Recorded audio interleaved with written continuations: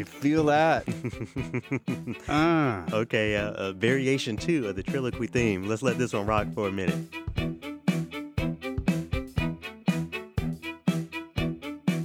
That's crucial. Crucial. You're a full-fledged DJ, huh? Down in the lab. Down creating new in the sounds. lab. Well, that sounds really great. I'm Garrett McQueen. I'm Scott Blankenship. And this is Triloquy, true and real stories from the fringes of classical music. Thanks again for this new theme. It sounds really great. You're starting it off, man, with the bassoon line. That's all you. Yeah. All I have to do is just give the window dressing. Yeah, so we'll I guess in 15 more opuses we'll have figured out something else for the opening. I'm sure that we're going to have a bank of them by then. Oh yeah, speaking of big banks, today we are kind of talking about one of the music world's richest musicians. I mean, in more ways than one. Beyonce Giselle Knowles Carter herself. I'm really excited. If you remember, Scott, watching her Homecoming documentary and the Yep. Homecoming performance, she included what she called a black orchestra, which included a few string players, a few violinists and violists. And on this opus of Triloquy, I get to talk to one of those violinists. Her name is Jessica Majunkins. She is a contractor in the New York City area. She plays violin, and yeah, she is very proud to have reached into her bag and made a connection with Beyonce. That's got to be a serious rush to Yeah. have made a connection with somebody like that. But how did you get in touch with Jessica? I've known Jessica for a few years now. I think we met through Sphinx originally. You know, just another. You know, the Black classical music world is a small one. So we tend to all be connected. Really great conversation with Jessica that I'm looking forward to sharing here in a few minutes. But first, Yeah. we have a little feedback. We got some to deal housekeeping. with. So I want to thank everyone who's listened and stuck with Triloquy. You know, it's really been a great ride. I've gotten a lot of DMs, a lot of emails, a lot of texts. But now, if you have something that you want to let us know, you can email Triloquy at AmericanPublicMedia.org. TRILLOQUY at AmericanPublicMedia.org. So a couple weeks ago, I got a bit of feedback basically asking, Scott, why are you here? We talk so much about race. We talk so much about gender. And as you, as the middle-aged white male, you know, who we've heard from so much in for the past centuries, especially in classical music, this person who asked not to be named wants to know why you're here, why you're interested in this sort of work, and do you feel like you're filling the space of someone who is more deserving All the time. of this? So what's I'll let you speak. What is your response to that? Well, I knew it was coming. Okay. I knew that there was going to be some email about this or something. Nobody has reached out to me at all. Well, I want to know why you saw it coming. Well, look at what we're doing. Yeah. Okay, so we're talking about issues that exist in the world anyway, but as it manifests itself in classical music. Yeah.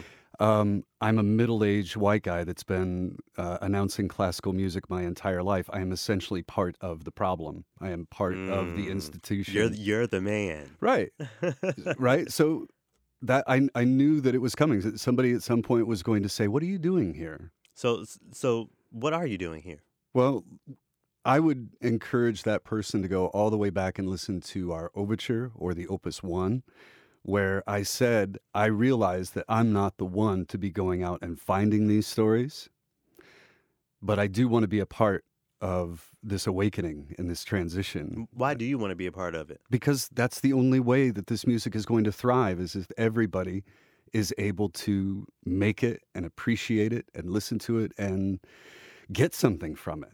You know, in many of our conversations, it seems like all your life you've kind of been on the fringe as far as not understanding some of these bigoted sentiments people have, or Yep. or you know, I'm right now I'm thinking back to our Juneteenth opus where you talked about how moved you were thinking about the struggles of the Somali families that have moved here to the Minnesota area, and when you talk about your upbringing and then you're working here on Triloquy. yeah, it seems like you've been a little woke, for lack of a better word, for a Uh, while now. I've told you before, I am about as woke as somebody who got up in the middle of the night to go to the bathroom. Sure. Okay? That's how woke I am. Okay. And listen, this is not easy. Yeah, I'm Okay? sure. This you said early on when I said, there might be a day when you want another person of color or perhaps a woman to come in and host this with you. And you said, no, no, no, it's okay. You just need to realize that every once in a while you're going to be the butt of a joke. Hmm. Do you think that's fun? I mean, Do you no. think it's that I enjoy the idea that somebody is having a laugh at my expense because I said something stupid? But with that being said, do you not appreciate being able to engage these conversations in an honest way? I don't feel like you're here trying to be one of the good ones, be one of the good white people, as much as you're here offering your tools and offering your skills That's my hope. to what I think is a very important conversation. But lest we never forget. These white men are dangerous. Why you got to lump me in there? I just think it's funny to see your face every time I play that. Well, I mean, No, well, I like that you're letting that off the chain. I like that you actually record that. You don't shy away from it. I love the way that you lean into these conversations, Garrett.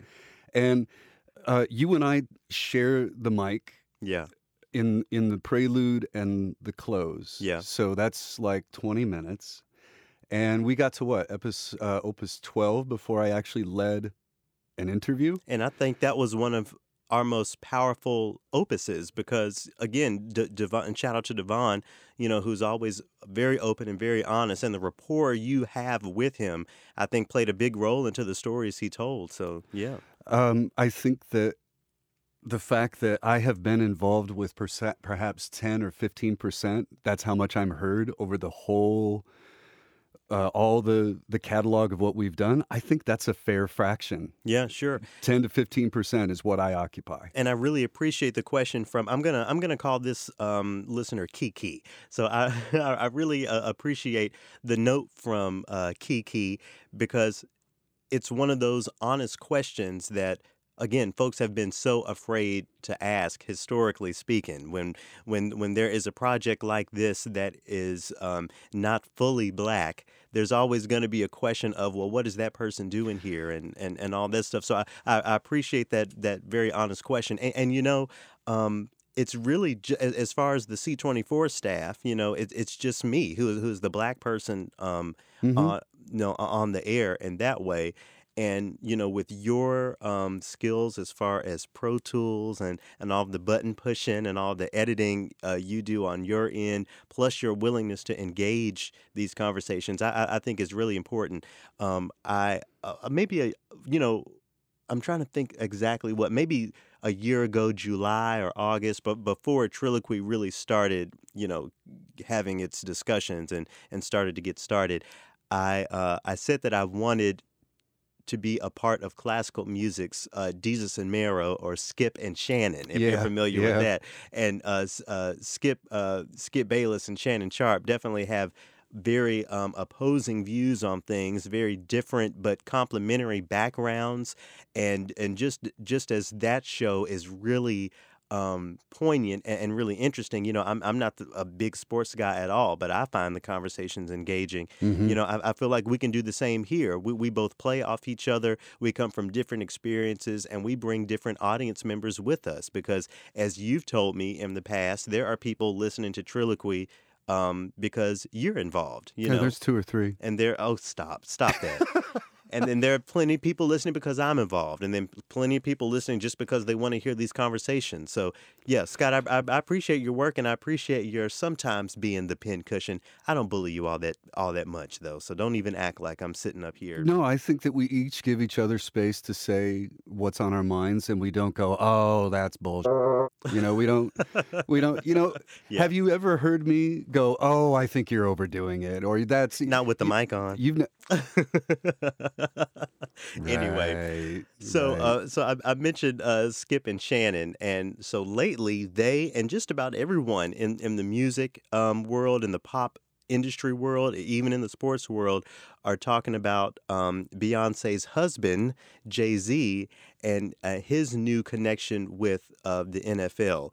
Uh, so, for folks who don't know, Jay-Z stood out against the NFL for a long time. Didn't he write a line about it too? Yeah, he did an album with Beyonce that came out last summer, and in the tune titled "Ape," he says, "I said no to the Super Bowl. You need me. I don't need you." And then he encouraged many other artists not to perform the Super Bowl. This is, of course, all connected to Colin Kaepernick and the work he did, which led to his being whiteballed out of the NFL. And, he won that lawsuit and everything. So, for a long time, we have this sort of black awakening on what is our relationship with the NFL. We don't need to be watching it. We don't need to support these good old boys and their racist tactics. And then all of a sudden, Jay-Z and the NFL come out in partnership. And a lot of people feel a way about that, especially considering what he said about the organization in the past. I'm curious what your take on that is, this situation. First off, I don't watch many sports. If anything, I might watch the Super Bowl. Yeah. Just because everybody else is talking about it, and what am I going to do? And who doesn't like hot wings and nachos?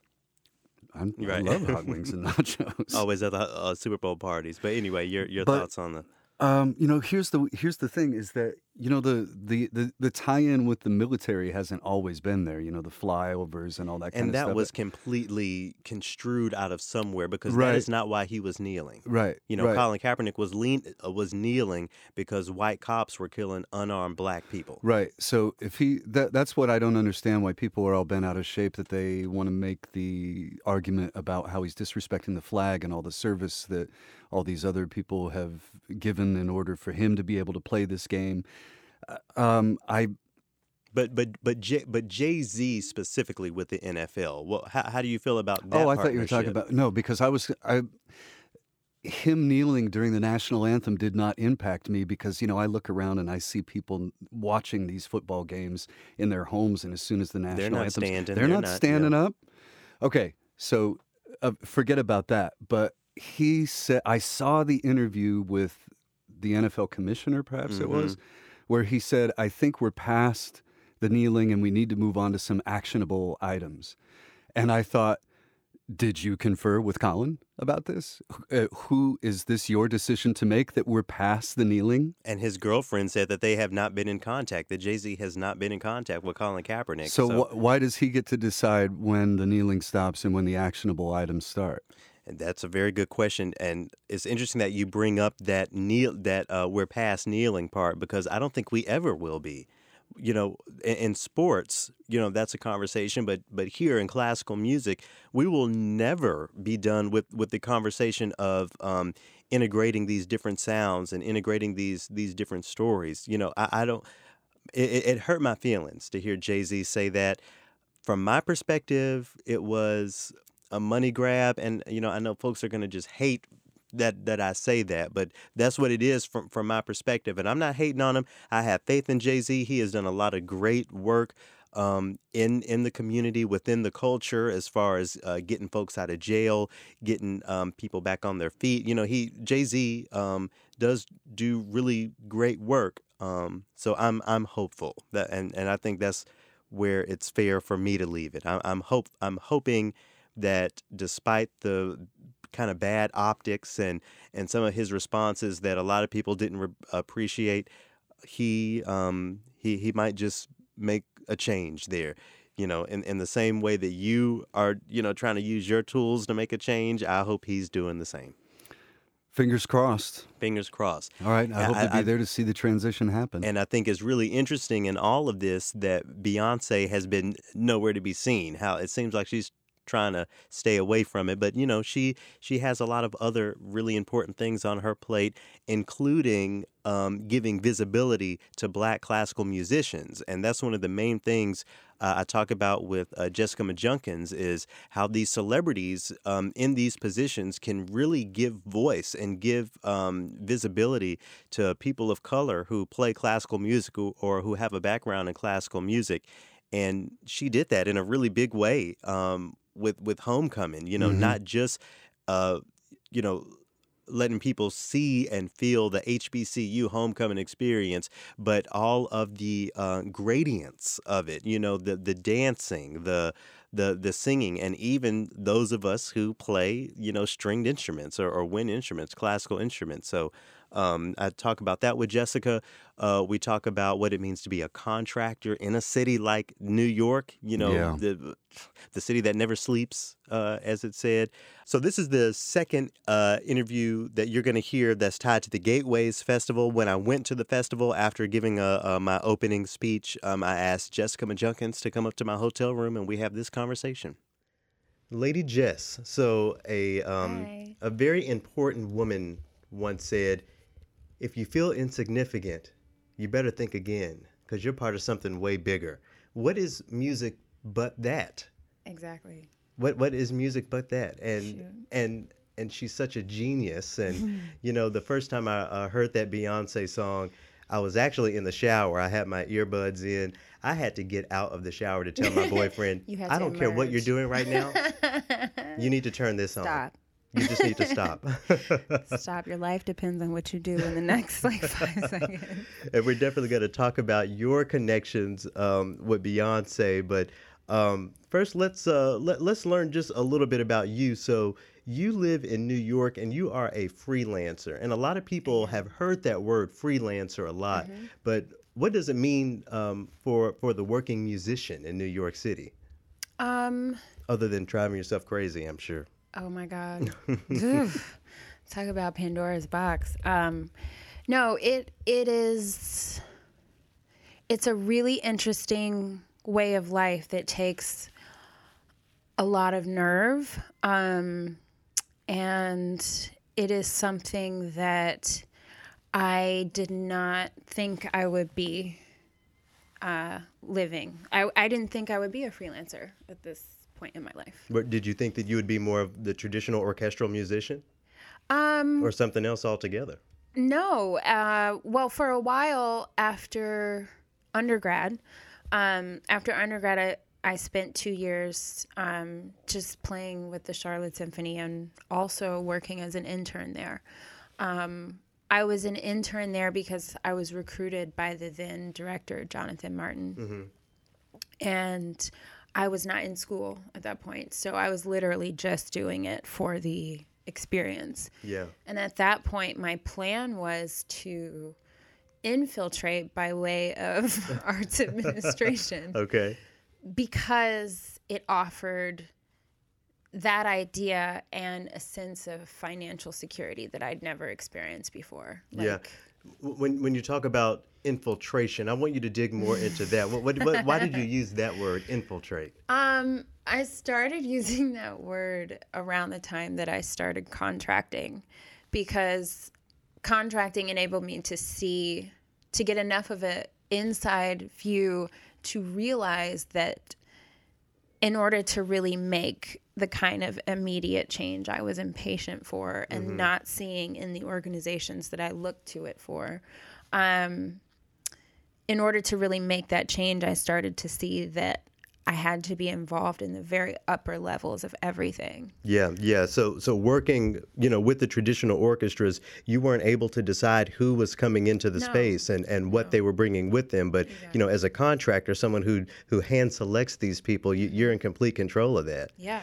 With so many people living in New York, it seems like it'd be easy to just find the cello player you need or find the viola player. Is that the case? No. Okay. It is not.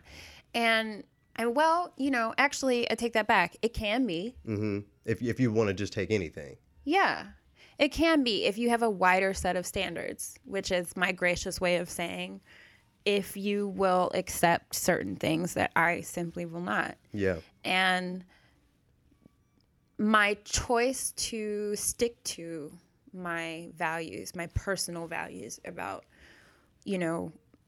feeling in my gut and every little detail mattering. There always being notes. Right. Things like you dressing and how you appear and how you show up to the gig, knowing that cameras will be everywhere, knowing that in 2019 you are expected to represent a culture. So, but before we go too far, so we know why you left the, traditional orchestral world in North Carolina and went on to New York. But what are the hows behind that? How did you make, excuse me, how did you make that happen? Well, when I was playing with the Charlotte Symphony, I was a regular extra musician. Yeah. And so I had the flexibility to take other work if I needed to, because I wasn't playing every concert. I was doing most of the classics concerts, sometimes the children's series, sometimes pops. And so that flexibility meant that sometimes when the Broadway shows were touring and coming through Charlotte, I could be called to play in the pit. And so the first time I was called as a sub for another Charlotte Symphony musician who, her name is Martha Geisler. Shout out to her. Martha. Yeah. Hey. Martha is so bomb. I can't even begin to express. She's like the original hippie from like the mountains of North Carolina, but she took a chance on me. Yeah. And I said, I got you. She had vertigo. Okay. And she was like, I can't do it. Yeah. Can you step in? And I promised myself I would play every note. And the show was South Pacific. Yeah. Yeah. And it was like, there's no way to describe what it was like. But I really did play every note. And then what happened after you played each and every one of those notes? The conductor noticed and he said, who are you? What are you doing? And I said, I'm freelancing in Charlotte, but I am really trying to get to New York, and I'll probably be applying to a grad program up there if I can, because that's the only way I know that I'll be able to like move there. And he was like, well, when you get there, call us. And you got there. And I got there, and I called them, and within a week and a half of me being in New York, I was the workshop violinist for Chaplin, the musical. Wow. Yeah. You never know what gig, Right. what It's really specific crazy moment is how going to that be the works. one. And people think that that's a cliche, but like, I kid you, I'm sorry. Oh, you I go kid you not. sing your like, song. That's the gospel truth. You really just never know. And the difference so much of the time when I'm hiring somebody, I'm hiring the person that knows that is Yeah. aware of that, versus the person who's on the gig and only concerned with street cred. How do you begin to find these people that you need to contract? Is there musician listings somewhere? Is there a Craigslist for musicians? No, there's not. There's social media, actually. Yeah. And that's interesting because so many people are trying to get further and further away from social media these days. Yeah, I'm part of that group. Okay. But I can't, because Yeah. that's how you find people so much of the time. I could literally throw up a post, and because people know that I contract and people know who I play with, it helps with the quick response, you know? That is a benefit, I will say, Yeah. that has been welcome. Because I am social when I need to be, and I'm good at the internet. Yeah. But I am extremely introverted. And so I have to really parcel out the time that I spend online, Yeah. which is why I miss a lot. I miss a lot of DMs. Yeah. Shout out to everyone for their patience. Mm-hmm. But it's just how my brain works, because being online takes a tremendous amount of energy. What are the I'm curious, there are nerves behind getting on stage and playing all those notes, but I'm sure there are nerves behind, oh my goodness, am I going to have these musicians contracted in time for this gig? Yeah. Like how do you handle that pressure? The best you can? The best that you can, with all of the medicine that you can, herbal and otherwise. No, but Amen. But it really just comes down to planning and figuring out what rhythm works for you. Like, I know for a fact that because I am dyslexic, I have to put things in chart form. So friends of mine who've been to my house can laughingly tell you, I usually have like seating charts and flow charts and stuff that I draw in marker on big white sheets all around my apartment, because that's the way that I can organize what I'm doing. Sometimes I have to contract several things at once, like for the Sheds opening in New York, I was contracting 3 groups and playing in one of them. Oh, wow. And playing in a show at the Kennedy Center on the same night that I was contracting my sister performing with 10 cellists for the Julius Eastman. Ooh. And so Joan of Arc. So it was just like, you have to know what works for you in order for that to work. Yeah. You know what I mean? So the more planning I can do in the way that's comfortable to me, the cooler I can be on the day of. Right. And that's just something that I learned, I think, from my parents, because my parents were also freelancers when we were growing up. So when did you get your first contracting gig that involved TV? Oh, God. Oh, that was actually, I believe that was Lauryn Hill. Was she, on Fallon. Did she show up? Was she on time? Oh, well, she yeah. wasn't on time. Surely. Yeah, no. She was there. Was? Yeah. Okay. Everything went down. No, Okay. that was actually like a great hit. That was amazing because Brandy Younger, the harpist, shout out to Brandy. Yeah, shout out to Harpista. Brandy was the first person who contracted me to play with her at the Apollo for the premiere of the Nina Simone documentary. Oh my goodness, Black women doing stuff Killing in New York. right. Yeah. And what I learned from Brandy actually on that hit was that as a contractor, sometimes you are responsible for the money when the money is not giving you the money. And that actually scared the shit out of me I'm sure. at the time. But it was so bossy of her. Yeah. I was like, Yeah. what? Yes.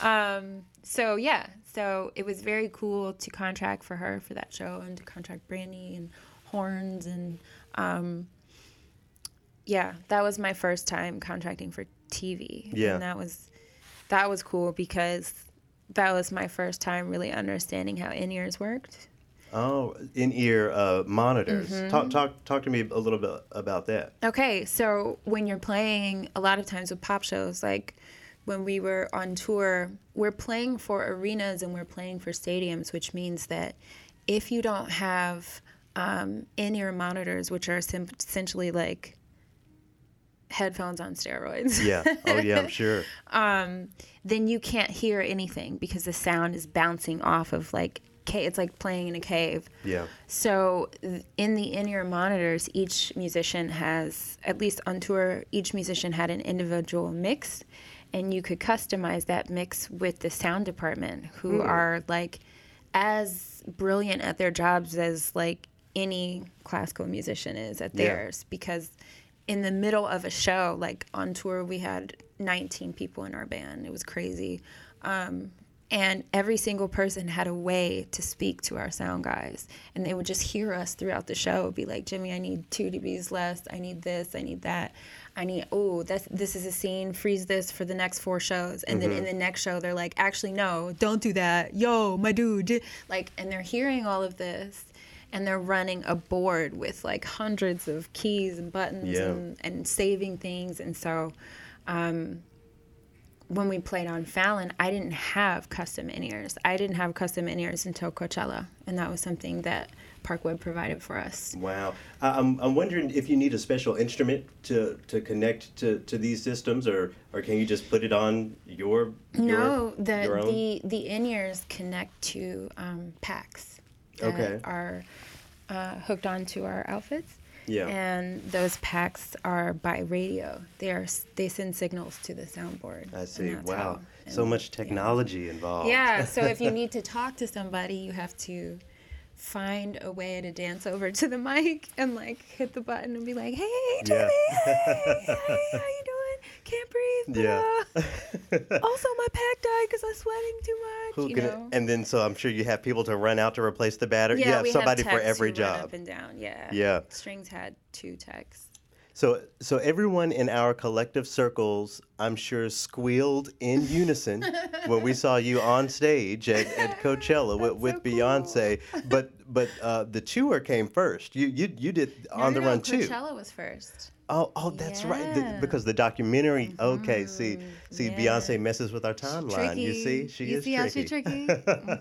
Yep. Wow. So Coachella was first. So how did you? I mean, surely all of this contracting work and the networking you were doing, that was very comprehensive. toward you getting that opportunity. But Yeah. but what was the call? What were the immediate series of events that led you to saying, yes, I will play Coachella with Beyonce? So I can only go into so much detail. Of course. FYI. But I was called the first time to play for her in 2016 for the title show. Oh, that's right. Yeah. Where she did Haunt Me Yeah. and the braid and like the braid caught her ear, like that whole thing. Mm-hmm. I actually got the flu in the cab on the way to the first rehearsal. Threw up in the back of the cab. Was like, you know what? I got it. The Homogene. Yeah. Showed up and like, without giving too much away, they were just like, listen, we got you. They had all the medicine I needed just like right there. It was amazing. But yeah, so that was the first time. And the one thing I will say about working with her is that she's very loyal. And it is like a family, you know. That's what it sounds like, because when I look at, when I look at the folks that did the tour, and then the folks that did, the Coachella, and then I look at some of the music videos, I see a lot of familiar faces. Yeah. I mean, what does that mean to you for, for this icon to really be dedicated to making sure that her team is her team? Yeah. I mean, well, I've worked with a lot of artists at this point, and I can say that few of them have had that sense of family. You can feel it right away. And the first thing, RMD is Derek Dixie, and the first thing he said was, "Welcome to the family." Like, that's literally how he addressed us. Wow. And that was incredible for me, especially as a string player, because as string players, we are kind of like still new on the for a pop lot of people, scene, yeah. For a lot of people. For indies, for other people in the band, for wind players, for brass players who've only been bopping a certain way, Right. like here come string players. Like, it can be odd. And there's a certain stigma attached to string playing that's fair. Yeah. And so for us, it's not the typical setup either. Yeah. When players who have been learning things orally for their whole lives, people who have been learning things in church orally for their whole lives, and in school, but in jazz band and in band and in marching band. And so their sense of theory is totally different from ours as string players. Their way of learning music is different. Like, we were all like writing things on napkins and having to ask techs to get sheet music for us so we could like scribble stuff down really fast. And then eventually you just learn, like, you have to assimilate. Yeah. There's no time. I want to dive into that a little more when you talk about, you're showing up to Beyonce's homecoming with a violin, and then there's someone, playing the sousaphone who has never even seen that. I mean, what can you say to that disparity? Because you are both, there for the same reasons, and a lot of your paths are very similar, both as musicians, but just at the same time so different. It's so different. Well, for us, because as you saw on the documentary, there's a period of time in which the band is just rehearsing with her. And in that time is when we really built our chemistry. We, as a band, collectively would warm up in modes in unison through the circle of it, like every day. As string players, we were highly annoyed. About the circle of fifths. No, the modes. Our scale systems are not like that. Right.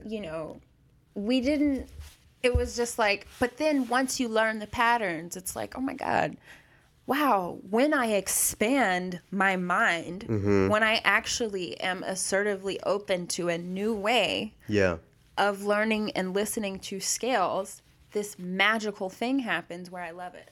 So what happened on the converse? You're learning these modes and this different way of looking at scales. What were some of the brass players and maybe even some of the percussionists learning from you and the rest of the string players?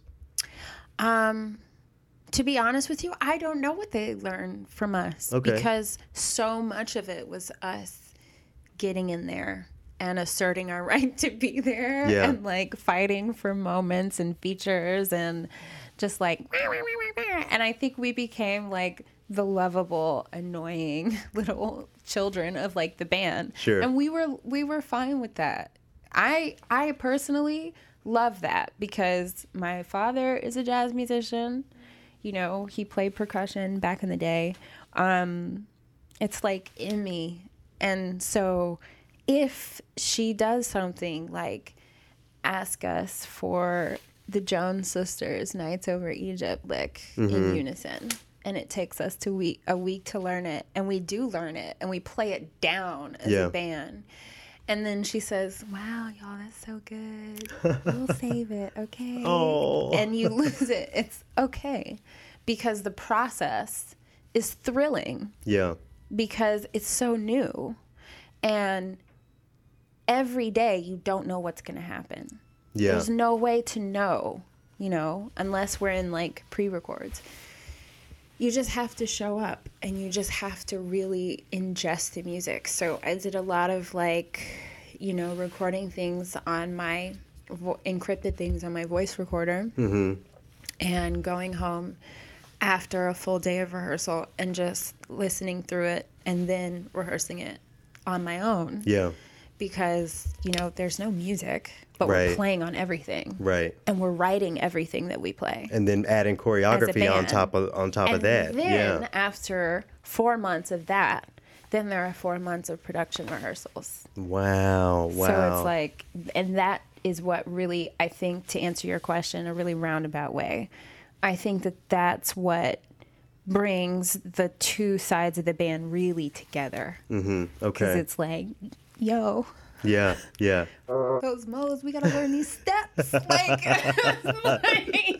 It has. yo, It has. we're on the pyramid now. Like, It has to be so hard going home and not. Well, I'm sure it's not hard to respect your NDA, but No, there that has was great. there has to be pressure behind, or not pressure, but I don't know. I feel like I have this treasure that I just that no one can't no one can see this yet, but this is so, I don't know. I can't imagine being in the position of having to work so hard for so long on something you can share with no one. it's definitely one of those once in a lifetime things. Yeah. Because it feels so underground. And I just, at this point in my life, that was the best thing for me. Yeah. I loved that restriction. Yeah. I was just like, I don't have to tell nobody nothing. Mm-hmm. I say Shout B. out Lil Nas X. Exactly. I say B, and I can't tell you anything else. And they go, oh, okay. Uh-huh. And that's it. And, you're so well taken care of. Yeah. She makes it so that you can completely give yourself to this project. Yeah. And I've never in my life to this point ever been able to engage fully in a project before Yeah. Coachella.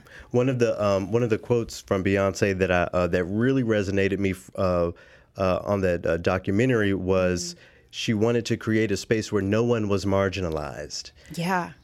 What do you think that would look like on the orchestral side of things? Does that exist? Is Gateways that? In your opinion, of course. The difference between Gateways and Coachella is that Coachella matters within the cultural shift context, within the market leaves. Gateways still feels, for as beautiful as it is beautiful for us. Yeah. Because it's a release for us. Yeah. It's a safe space for us. But I feel, without taking anything away from it, that in the long run, I question how it really matters.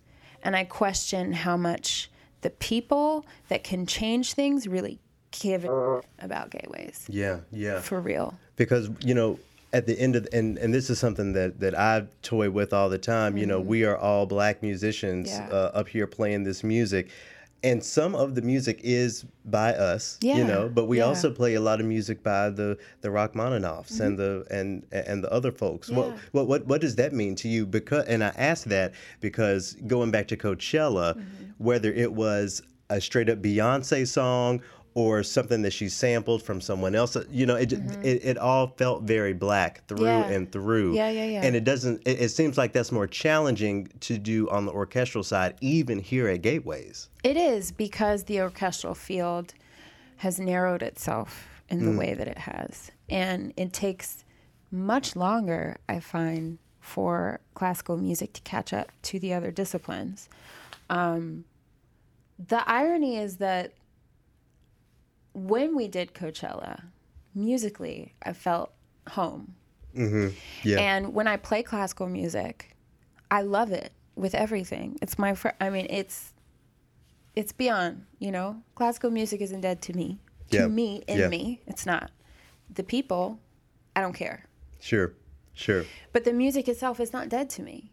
And I get the same rush that I got during Coachella, but so much of it was conditioned and forced and painful.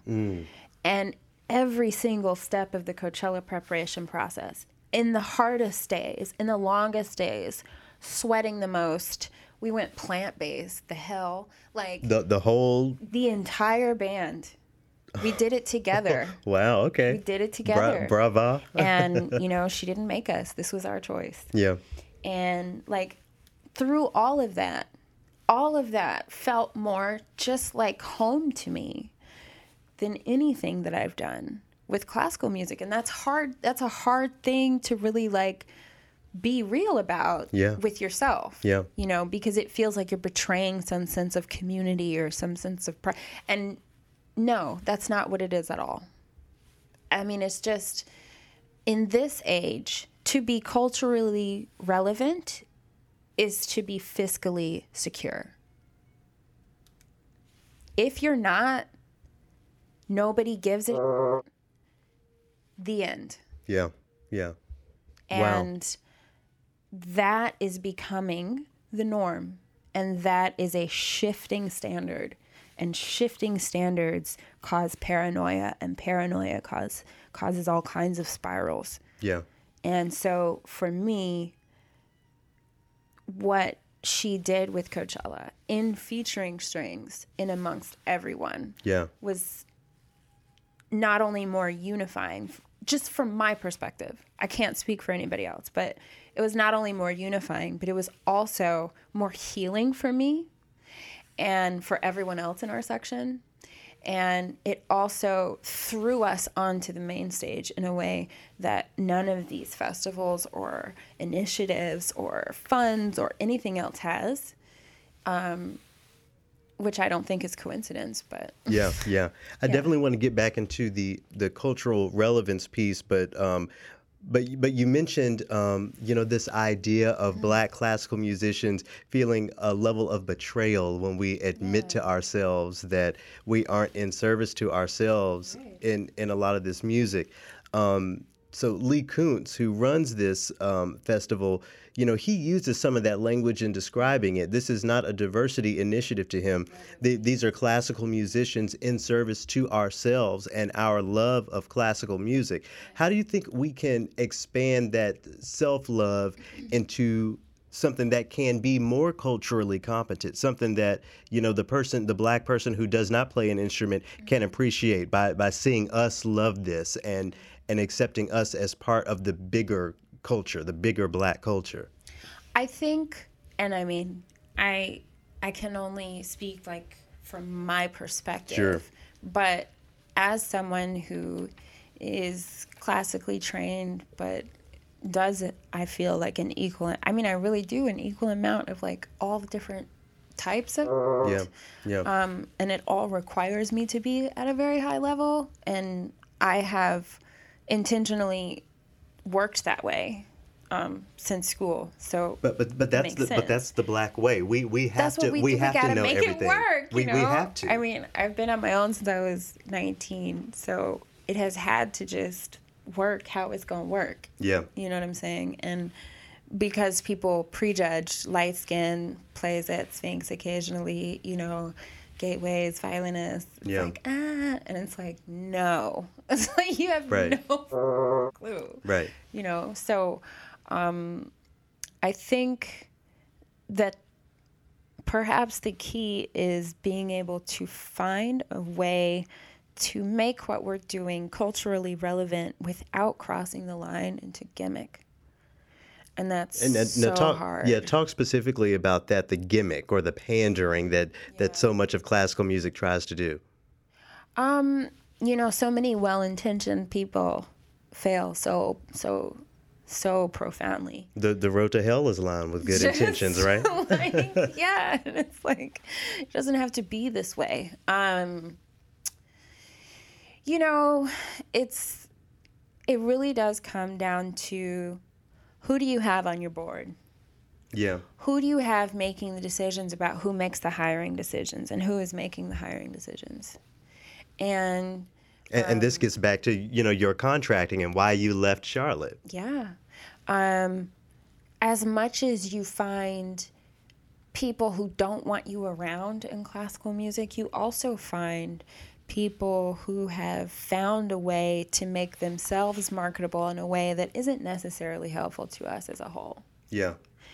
And so there's just all these different nuances, all these minefields, And so I think connecting with the community in a way that is not a charity, that's not the charity aesthetic, which I'm sorry, but there's no way to avoid that in a nonprofit model. Yeah. Despite the fact that that's becoming more and more unstable. So, what I've seen from people that I look up to have been really just like an incorporation of what they're doing. Not being afraid of a corporate model. Owning your property, your artistic property. Yeah, that. Really putting out solid bodies of work as composers, as instrumentalists who are composing. I have to say, I would never be writing my own stuff if it wasn't for the way that we learn the shows for Coachella and the tour. Yeah. I wouldn't be doing it because music did not feel like candy to me until all of that.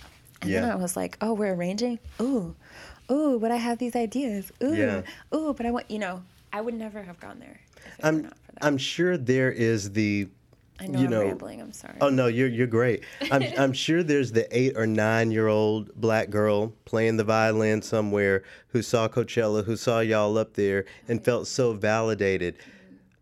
It seems like to me that could be multiplied, by thousands if more leaders, if more artists would take advantage of really tying in all of blackness into what they're doing. And of course, there's only one Beyonce. Period. But there are other, artists who have taken on, other endeavors, financial and otherwise.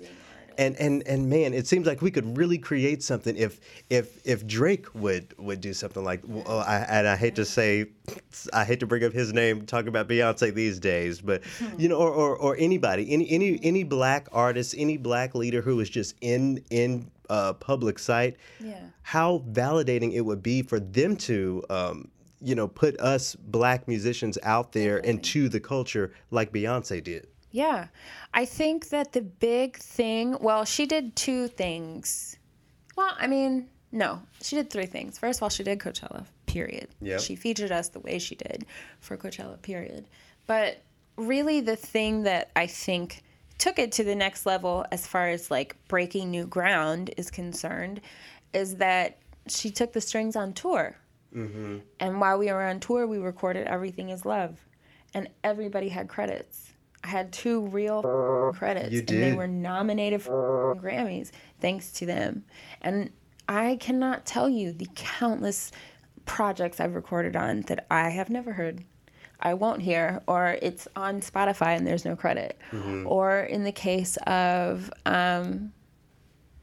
a famous artist Sure. Yes, who I understand. recorded Sure. for and did not get paid until a year and a half later. And in the time that we were waiting, our project was released on Spotify and Wow. on Tidal, and we were never given credit. And Wow. that's not Spotify or Tidal's fault. That's that artist's fault. So in addition to That's you know very this normal exposure, in our you have to world. be responsible and, Yeah. and make sure you're You have to be handling. assertive about your Yeah. like Yeah. that's your stuff. You know what I'm saying? Like street cred is cute. In 2019, that's Yeah, what people clout, as have. they say it's now. clout. Yeah. Is that what it is? Yeah, Ooh, I I've think aged that's what the kids. I think that's myself. what the kids are They saying now. say Clout. clout. You know, Offset said, "Do anything for clout." Oh, facts. I need to ask Caitlin and Aaron and them. Shout out to the kids. No, clout. It's clout. It's cute. It's cool. It's whatever. Yeah. But what's on paper? You know, what are you getting more money for? Sure. Are you getting a sponsor for anything off of it? Yeah. Like, or is this just about your profile? And then is your profile, like, if it is about your profile, like, are you utilizing that to the, Right. you know, to the best extent? Right. Because if it was up to me, I wouldn't be on any of this stuff. You know what I'm saying? Like, all of it makes me itch. But I like Instagram because I'm a visual person. So it's like, it's cool, you know, and I have to be there for people. I'm there because I feel like I have to be there for the next generation. It's very important to me. Yeah. I didn't have anybody, you know? Yeah. And imposter syndrome is real. Oh yeah. Oh yeah. And I was swimming in that. Sure. And it leaves an imprint, and all the conditioning, you see it around you all the time. You see it a lot in Black classical musicians. It's like we put up with a lot, and we've had to do a lot to fit. And here we are still. Now we have, thanks to the court of public opinion, we have the permission to be vocal about what we want and what we're not okay with. And it's like, now we need permission to, now that we have the permission, we need permission from each other. And it's like, just be real. Like, Yeah. just be honest. This So- doesn't work for you. So what do you see, or what do you hope even to be the next evolution in your career? I mean, you've already climbed the top of the mountain as far as I'm concerned. You were playing with Beyonce, but I mean, maybe expanding your contracting, or Yeah, well, you know, I've been contracting a little bit less. I've found that contracting after touring with Beyonce is terrifying because before, less people care what you're doing. I never thought about that. So now everyone is trying to get connected to you because you're connected to Beyonce. And it's bringing out really strange things in people. Like, the leader of a very prominent orchestra approached me after the panel that I did at Sphinx. You don't want to name them? Um, Because, you know, I don't mind naming a conductor. Oh, I know you. No. This person is not a conductor. Oh, okay. No, okay. no. Okay. No, because she's a woman of color. Sure.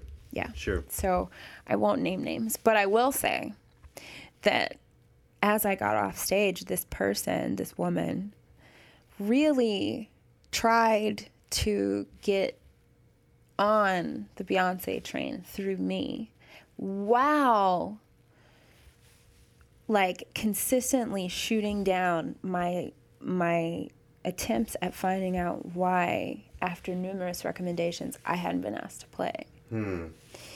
And I was like, oh, great, she's approaching me. Cool, I want to talk to her anyway. Yeah. Because, you know, I like to play. You know what I'm saying? I mean, like, this group is doing really cool things and doing really cool things in really cool places. And, like, I'm just craving good orchestral music. Yeah. You know, I'm not a full-time orchestral musician. Orchestras are in the shitter right now. So, like, unless you're, like, playing with a really good freelance group regularly, and there are very few of those, you know. And for me, because I was away for so long, like, I was just craving orchestral stuff. Yeah. And But you have to sift through, again, the people looking for the clout, You looking for do. the connection. And so I knew for a fact through a connection, like, that several people have been like, hey, call, you know, hey. And I knew that it was like a class thing. Yeah. And it was hard because it was like European versus American class thing. Yeah. And I was calling her on it Oh. straight through the conversation. But because she's a woman of color, it's like, how do you... And I'm doing it because I'm shady as shit.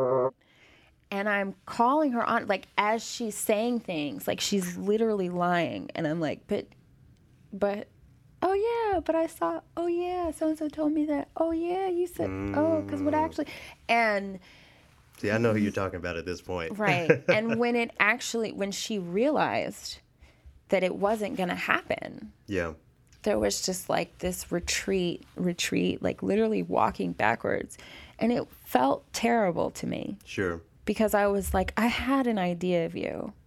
I had a whole conception of you, and you represented so many dope. Like, you have such a platform. This could have been such a great opportunity. And at the same time, it was like, I don't know white people that have openly shaded me in that way. I mean, purposefully used you as a stepping stool, Yeah. basically. Yeah. To try to get where they are. I mean, it was just like, holy, like you have no sense of shame, like, and it just put and that was right after the panel, and the panel felt so good, Yeah. you know. Yeah. And I was like, damn it, why do we do this, you know? It's the whole crabs in a bucket In a syndrome. barrel, yeah. and- I mean, so I think but no one told us that there wasn't supposed to be a bucket. exactly, because this is supposed to be the safe space, Yeah. you know, and it's like, you can be your safe space, and it sucks that that's where we are, but we have to be very realistic about where we are Yeah. in 2019. You have your tribe, and you have the world that you create, and the world that you assert, and the person that who you are when you show up to the gig, and that's really all you have. Yeah. You know what I'm saying? Yeah. Well, you've been so generous with your time. In closing, I know you can't pick a favorite Beyonce song, and I can't pick a favorite Beyonce song, but I'll tell you, the one that's been hitting lately. I can tell you my and I'm current- wearing one of my Beyonce T-shirts I right love now. it. I love it. It's a Coachella shirt. The song that's been hitting with me lately is "I Care." That has really been hitting. Oh, yeah. So is there a song that there's someone listening to this right now who has never taken the time to listen to anything by Beyonce unless it's, Crazy in Love, Single Lady. So what is a B-side, pun intended, that you would suggest to someone who doesn't really know who Beyonce is? Well, it depends on what you want. For me, So let's say for the sake of this, something to put on while you're relaxing, while you're getting, because that's how a lot of people treat classical music. So right. So While what you're is getting ready? yeah? So what is a Beyonce tune that's going to get someone settled down at 7:30 p.m., 8 p.m.? I really love 4, Yes. and I Yes. feel like people Overlook that album. overlook Yeah, that album. I agree. And I love 4. And when I first moved to New York, in that first week, it was the first week I tried running, and I fucking hated running so much. And now I need it, but back, I didn't know how to breathe then.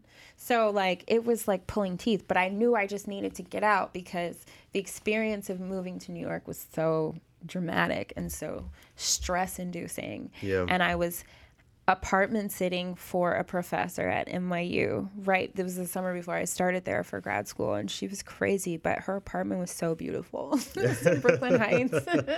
And so I was cat sitting at her place and watching her place. And so I was like, well, I'm in Brooklyn Heights. It's beautiful.